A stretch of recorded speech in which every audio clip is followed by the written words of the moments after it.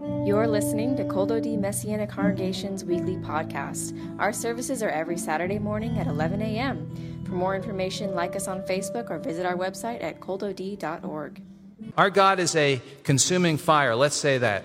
Our God is a consuming fire. That's what I want to talk about a little bit. You know what? It says that in Hebrews 12:29, but that's when he mentions that, that's really right out of what the passage that we're looking at today, because the word for consuming is achal. Let's say achal. Achal. It's to devour, to eat, really. You eat. It's the word in Hebrew for to eat. And God is a consuming fire. He's hungry for our worship. He's hungry for our service, for our hearts to be towards him. But it's also used negatively in the episode that I want to talk about today of these two men and what happened. Nadav and Avihu, what happened in their incident that is in chapter 10 here. And it's a very fascinating incident that there's a lot of thoughts about why God struck them dead when they offered what was called strange fire. Esh Zara, strange fire, foreign fire, unauthorized fire. What did they really do that caused God to bring down fire and strike them dead on the spot as priests, sons of Aaron, when just previously the fire of God had come down and consumed the burnt offering, the olah that the priests had offered in a positive way? And the same word used. Interesting. So, Father, we pray, open our eyes to behold wonderful things from your word. Gal einai ba'aveta niflaot metoratecha b'shem Yeshua. We thank you and teach us from your scriptures. Teach us by your Holy Spirit, by Ruach HaKodesh. Amen. Amen. So I was going to call this yum or yach, but it's not really.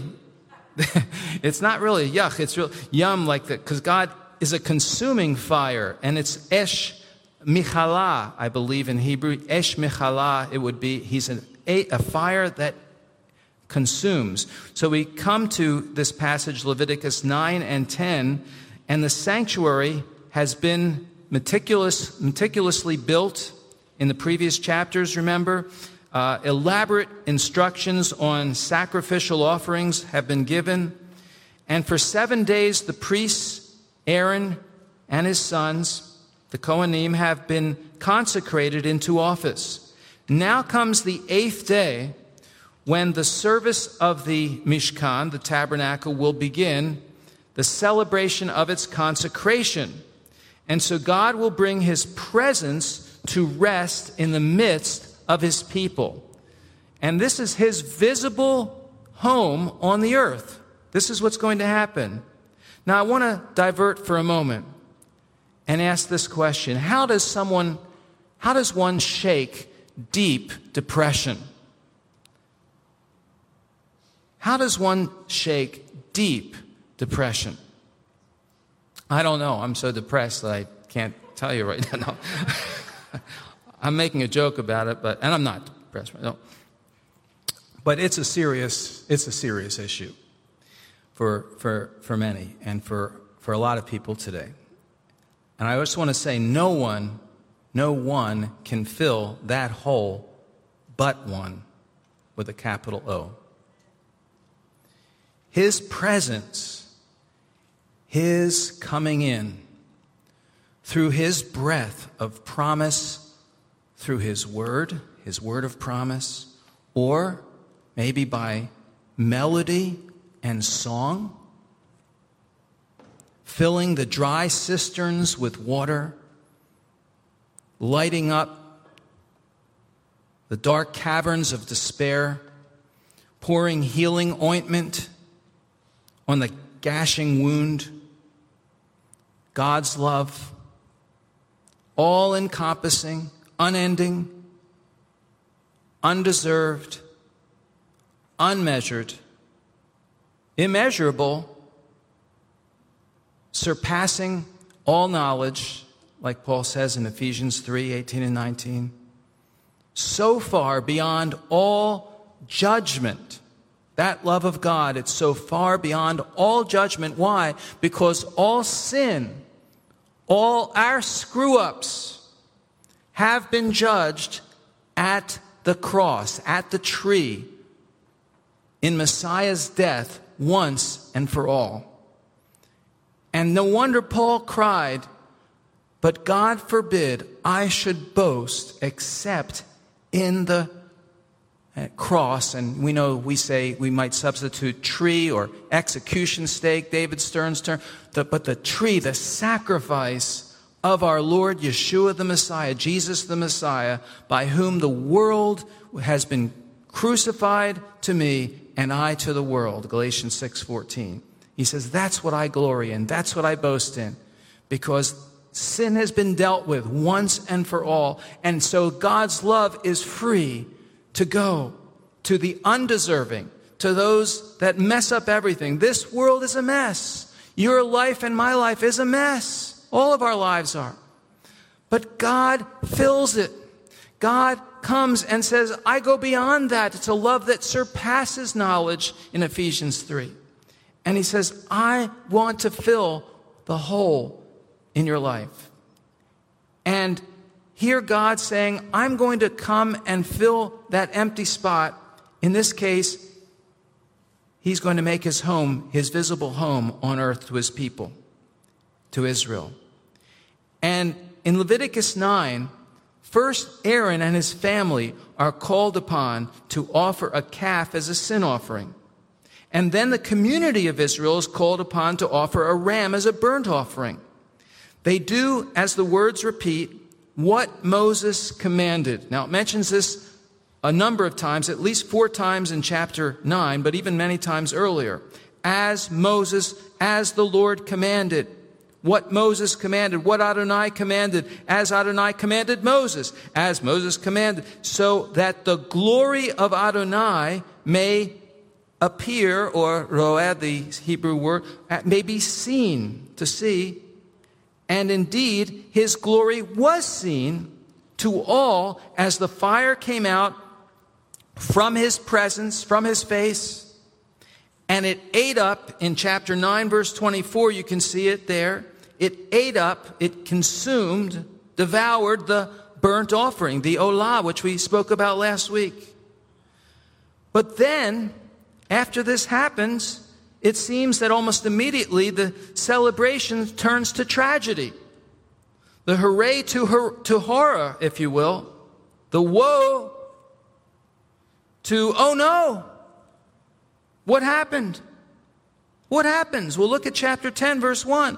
Aaron's sons, Nadav and Avihu, each took his own censer, put fire in it, laid incense over it, and offered, again, here is this Esh Zarah, translates here, unauthorized fire. The word Zarah from Zur means foreign, strange, another. It even can mean adulterous. Strange fire, foreign fire. And it says here, before Adonai, again, it looks so religious, so spiritual. It is. But notice this, which he had not commanded. Do you see that? Remember, all the times he had commanded, he had not commanded. Very clear. And so fire came out, it says in verse 2, from the face of Adonai, and ate them, consumed them. So they died before Adonai. Now, what happened? And Moses tells Aaron in verse 6, down in verse 6, Moses said to Aaron, don't uncover your heads or tear your clothes. He basically says, don't mourn for them, but he says, I want you to mourn for what God had to do. Feel bad for God, so to speak, not them. Now maybe I'm having a pity party today. He says, don't have a pity party. It's not going to do any good. This is something that has to happen. And notice it was before the Lord. I think that's interesting. They offered it before. It looks like ministry. It looks like ministry, but it wasn't. And it's not. What many people do in the name of Jesus, in the name of ministry, often is not. There's a principle here. And I don't want to do ministry, and you don't want to do ministry in the flesh. We don't want to serve God in the flesh. Come near to God my own way and not his way. How has he specified it's to be done? I cannot, indeed dare not, go around that, circumvent that, bypass that, and do it my own way. And I think that's what the issue is here. Maybe I think I can copy or duplicate what another anointed man or woman of God does. The key is, no, be yielded to the master's hand. Rabbi Jonathan Sacks, the late Rabbi Jonathan Sacks of England, said, when we confuse God's will with our will, we turn the holy, the source of life, into something unholy and a source of death. I think that's an amazing statement. Let me repeat it. When we confuse God's will with our will, we turn the holy, the source of life, into something unholy and a source of death. And that's what Nadab and Abihu did. Do I want the glory of God to be seen? Am I submitted to God's authority and direction? Or do I proceed in my own arrogance? Do I think, I know better? I know better. Is this what happened to the two of them? It's interesting, the history of what really took place before this. Now, 1 Corinthians 8 says, knowledge puffs up. But what builds up? Right, very good. Love builds up, 1 Corinthians 8. Knowledge puffs up, but love builds up. If anyone thinks he knows anything, he doesn't know as he ought to know. But if anyone loves God, he's known by him. Paul's doing a play on words there. And he says, you don't only know, but you're known by God. That's the most important thing, that God knows, recognizes me, and then we know him. Galatians 6:3, if anyone thinks he is something when he is nothing, he deceives himself. In the Greek, he has a warped sense of reality. He lives in subjective fantasies. Or Proverbs 16:18, pride goes before destruction and a haughty spirit before a fall. Whether it's Cain and Abel, Cain and Abel in Genesis 4, remember the one offering and the other offering? Or Ananias and Sapphira, and maybe some of you thought about it. I know I did when I read the story. You think of in Acts chapter 5, how they were struck with death, sudden death as well. Or Uzzah in 2 Samuel 6, when he tried to stabilize the ark and God struck him, and they were celebrating during the time, and David was even upset at God for, why did you strike him dead? For trying to straighten out the ark, because it was supposed to be carried by the Kohathites, and oblivious to that, he tried. We think we know better than God. Now, let me ask this question to us all. Could our ministry die by God's hand? Could God end it because he's displeased with it? Do we want the divine fire of favor falling upon our congregation? Divine satisfaction and pleasure? Or divine fire of wrath and destruction? I hope not. Of course not. We don't want that. Divine dissatisfaction and displeasure. An exclamation point of, again, yum or yach. Achal. He eats. He eats. Nadav and Abihu were brought near by Moses with Aaron to minister to the Lord as priests back in Exodus 28, verse 1. But we know that in Exodus 24, they were separated from the rest of the nation, leading them to think of themselves early on at the time of the giving of the Torah as future leaders. So we read in Exodus 24 that Moses had said in verse 1, "Come up to the Lord, and you and Aaron, Nadab and Abihu, and the 70 elders of Israel, and worship from afar." Worship from afar.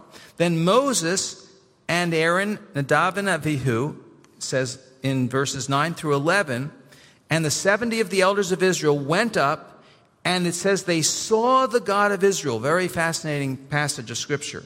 They saw the God of Israel, and under his feet was something like a pavement of sapphire, and it goes on and describes a little more description there. Then it says, "Yet he did not raise his hand against the nobles of the children of Israel. So they beheld God, and they ate and drank." It's an interesting passage. They ate and drank. They beheld God, and they ate and drank. Now, they were invited to join Moses and have a better vantage point than the rest of the nation. The purpose of the ascent, though, was to bow from afar, to worship from afar. Instead, they stood and they stared. The Midrash states, the commentaries state, that as a result of their exalted position, Nadab and Abihu misused the opportunity, and instead of prostrating themselves or covering their faces, they viewed God and they ate and drank. Interesting commentary, interesting thought. Not script. We don't know for sure, but it makes sense. They got proud. They started to think, well, we're pretty important. Later, after their deaths, the Lord spoke to Moses, it says in Leviticus 16, verses 1 and 2, after the death of the two sons of Aaron, when they approached the presence of Adonai and died, the Lord said to Moses, "Tell Aaron your brother not to come at just any time into the holiest place behind the curtain, before the atonement cover," King James translates it mercy seat, if you ever notice that, it's really the covering of the atonement, which is on the ark, so that he would not die. For I will appear in the cloud over the atonement cover. In other words, don't come anytime, not just come at any time. Don't just think you can come when you want to. He says this, it's clearly saying after they died. God is saying, I want you to learn the lesson. Treating holy things as casual. Now, I don't know if this bothers you, and I know many hearts are pure in this and don't mean, so help me when I say this. Please don't take it out of context, and if the shoe fits, wear it, but if it doesn't, put it aside. Someone left their shoes over here, by the way, before services. I wanted to bring one up here. It looked just so cute. I said, it's cute. It was cute. Anyway, but Jesus is my buddy. The Lord's my pal. Perhaps we speak, lightly of, and it's in the songs, and, he's my buddy and my pal, and he is. He's my closest friend, but don't take it too casually. Don't take holy things lightly. Don't speak lightly or glibly of, I'm going to church. Going to church. Wait a minute. What does that mean? Going to church. Well, I know we mean well by it. We mean a good thing because it's just cultural and we're used to it. But it's, wow, the church, that we are the called out. That means called out ones, the kahila, the assembly, the ekklesia in Greek, in Hebrew, kahal, there's several words we could use, synagogue, the assembled ones. We're mobilized for an eternal purpose. It's not just a trite thing. And I know, again, most people don't mean it, but they don't realize that because we've been indoctrinated, maybe from that background, maybe they just treat it lightly. Cultural cliches that we've, perhaps been raised on. Or worship. It's worship. What is worship? Worship is devotion. Worship is devotion to God. Or a Bible study. Well, No, we search, like was mentioned, Suzanne mentioned earlier, that word darash, to search diligently the scriptures, you know. And Yeshua said, search the scriptures and then you think that you have eternal life, but they are they that testify of me. Always we search the scriptures, we look always to find him in them. John, I think it's 5:39. And and we need to treasure rather than treat trivially the things of God. Casuality, I don't know if that's a word, but taking holy things for granted. And it says in 1 Corinthians 11:30, for this reason many among you are weak and sick, and many sleep. They had died. Believers, what happened there in the early Messianic community? Many had died prematurely, ahead of time, because it's talking about how they were celebrating, we call it the Lord's Supper, the Messiah's Yizkor, whatever they were doing it, they started to treat it in a manner that was maybe, I don't know what happened was, but they lost the sense of holy, and they didn't reverence it. And it says, Paul says, you're sick, you're weak, and many have died. Many are sleeping because of it. 1 Corinthians 11:30. Uzzah, what happened? I should have a legitimate fear of doing God's work, God's ministry, my own way. Serving God with reverence, rather, and godly fear versus casually and tritely. Our God is a consuming fire. Esh Michala. Let's say Esh Michala. Michal. Good, beautiful. Oh, I can see the screen. I haven't looked all this time. Laura has the screen up. Okay, and they got it. Beautiful. They all got it up. Fantastic. Esh Michala. That's what it is. He's hungry for my sacrifice, my devotion. And, you know, it mentions it three other times. Numbers 3:4, Numbers 26:61, 1 Chronicles 24:2. Again, this incident, Nadab and Abihu, they died before the Lord offering this unauthorized, this strange fire. They died, offered sacrifices of strange fire. They died before their father. What was the sin of Nadab and Abihu? Did the two enter the sanctuary drunk is one possible reason? We don't know. They clearly brought an offering of incense, strange fire, which was not called for, we know.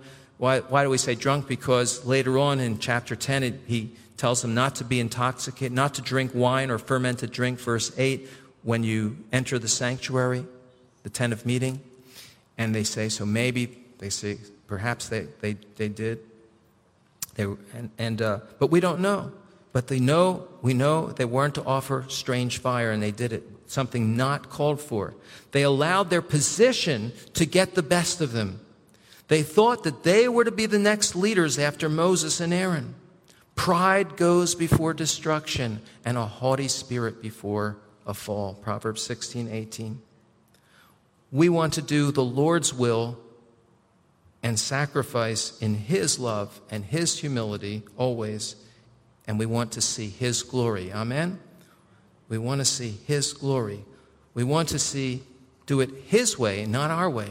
Not what He's not commanded, but to do. And we need to have a holy fear of that. Again, Hebrews, I think the best commentary on this is Hebrews 12:28 and 29. Therefore, since we are receiving a kingdom that cannot be shaken, let us show gratitude. Let us have grace and show gratitude through that we may offer worship in a manner pleasing to God with reverence and awe. For our God is a consuming fire. And let me close with this beautiful poem that I haven't shared in a while. I love it because we want to be these yielded instruments in our Master's hand. Yielded instruments. It's called The Touch of the Master's Hand by Myra Brooks Welch. Anyone know this poem? Let's listen to it, and Lord, help us to be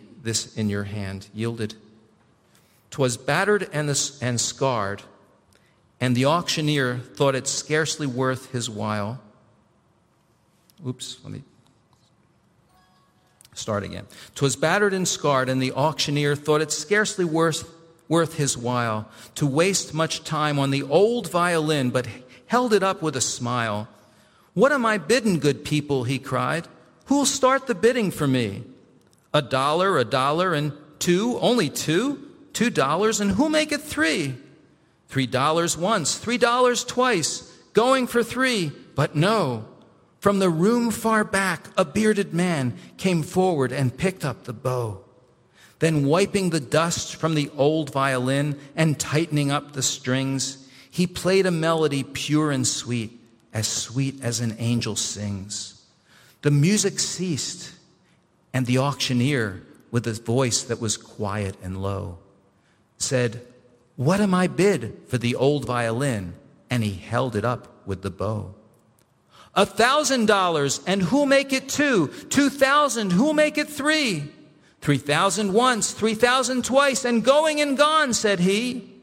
The people cheered, but some of them cried, "We do not quite understand. What changed its worth?" Soft came the reply, "The touch of a master's hand." And many a man with a life out of tune and battered and scarred with sin is auctioned cheap to a thoughtless crowd, much like the old violin. A mess of pottage, a glass of wine, a game, and he travels on. He is going once and going twice. He is going and almost gone. But the master comes, and the foolish crowd never can quite understand the worth of a soul and the change that was wrought by the touch of the master's hand. So, Lord, we thank you and pray that we could be the violins in your hands, Lord, to make that beautiful music too, because you're a consuming fire, Lord, to eat us up. Have pleasure in our worship, in our service for you. B'Shem Yeshua. Amen. Amen. If you've never trusted Yeshua and you've never first done the first step of worship, is to give yourself to the Lord and say, "Lord, I need you. Thank you for that sacrifice that took away my sins, took away my mess, and makes me brand new. I want Yeshua. I'm accepting Jesus in my life. Lord, I come to you. Forgive me, wash me, make me new." Let us know if you're praying that prayer. Just say it to the Lord, and we want to help you. If you're watching online, please contact us, and we'll help you in any way we can. We'll write you, we'll send you something. Please let us know. And if you're here this morning, please come and someone will pray with you afterwards.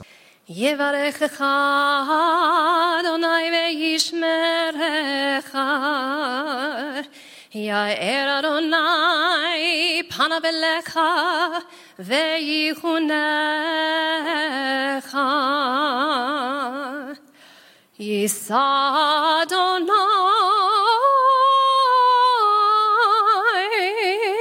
פניו אליך וישם לך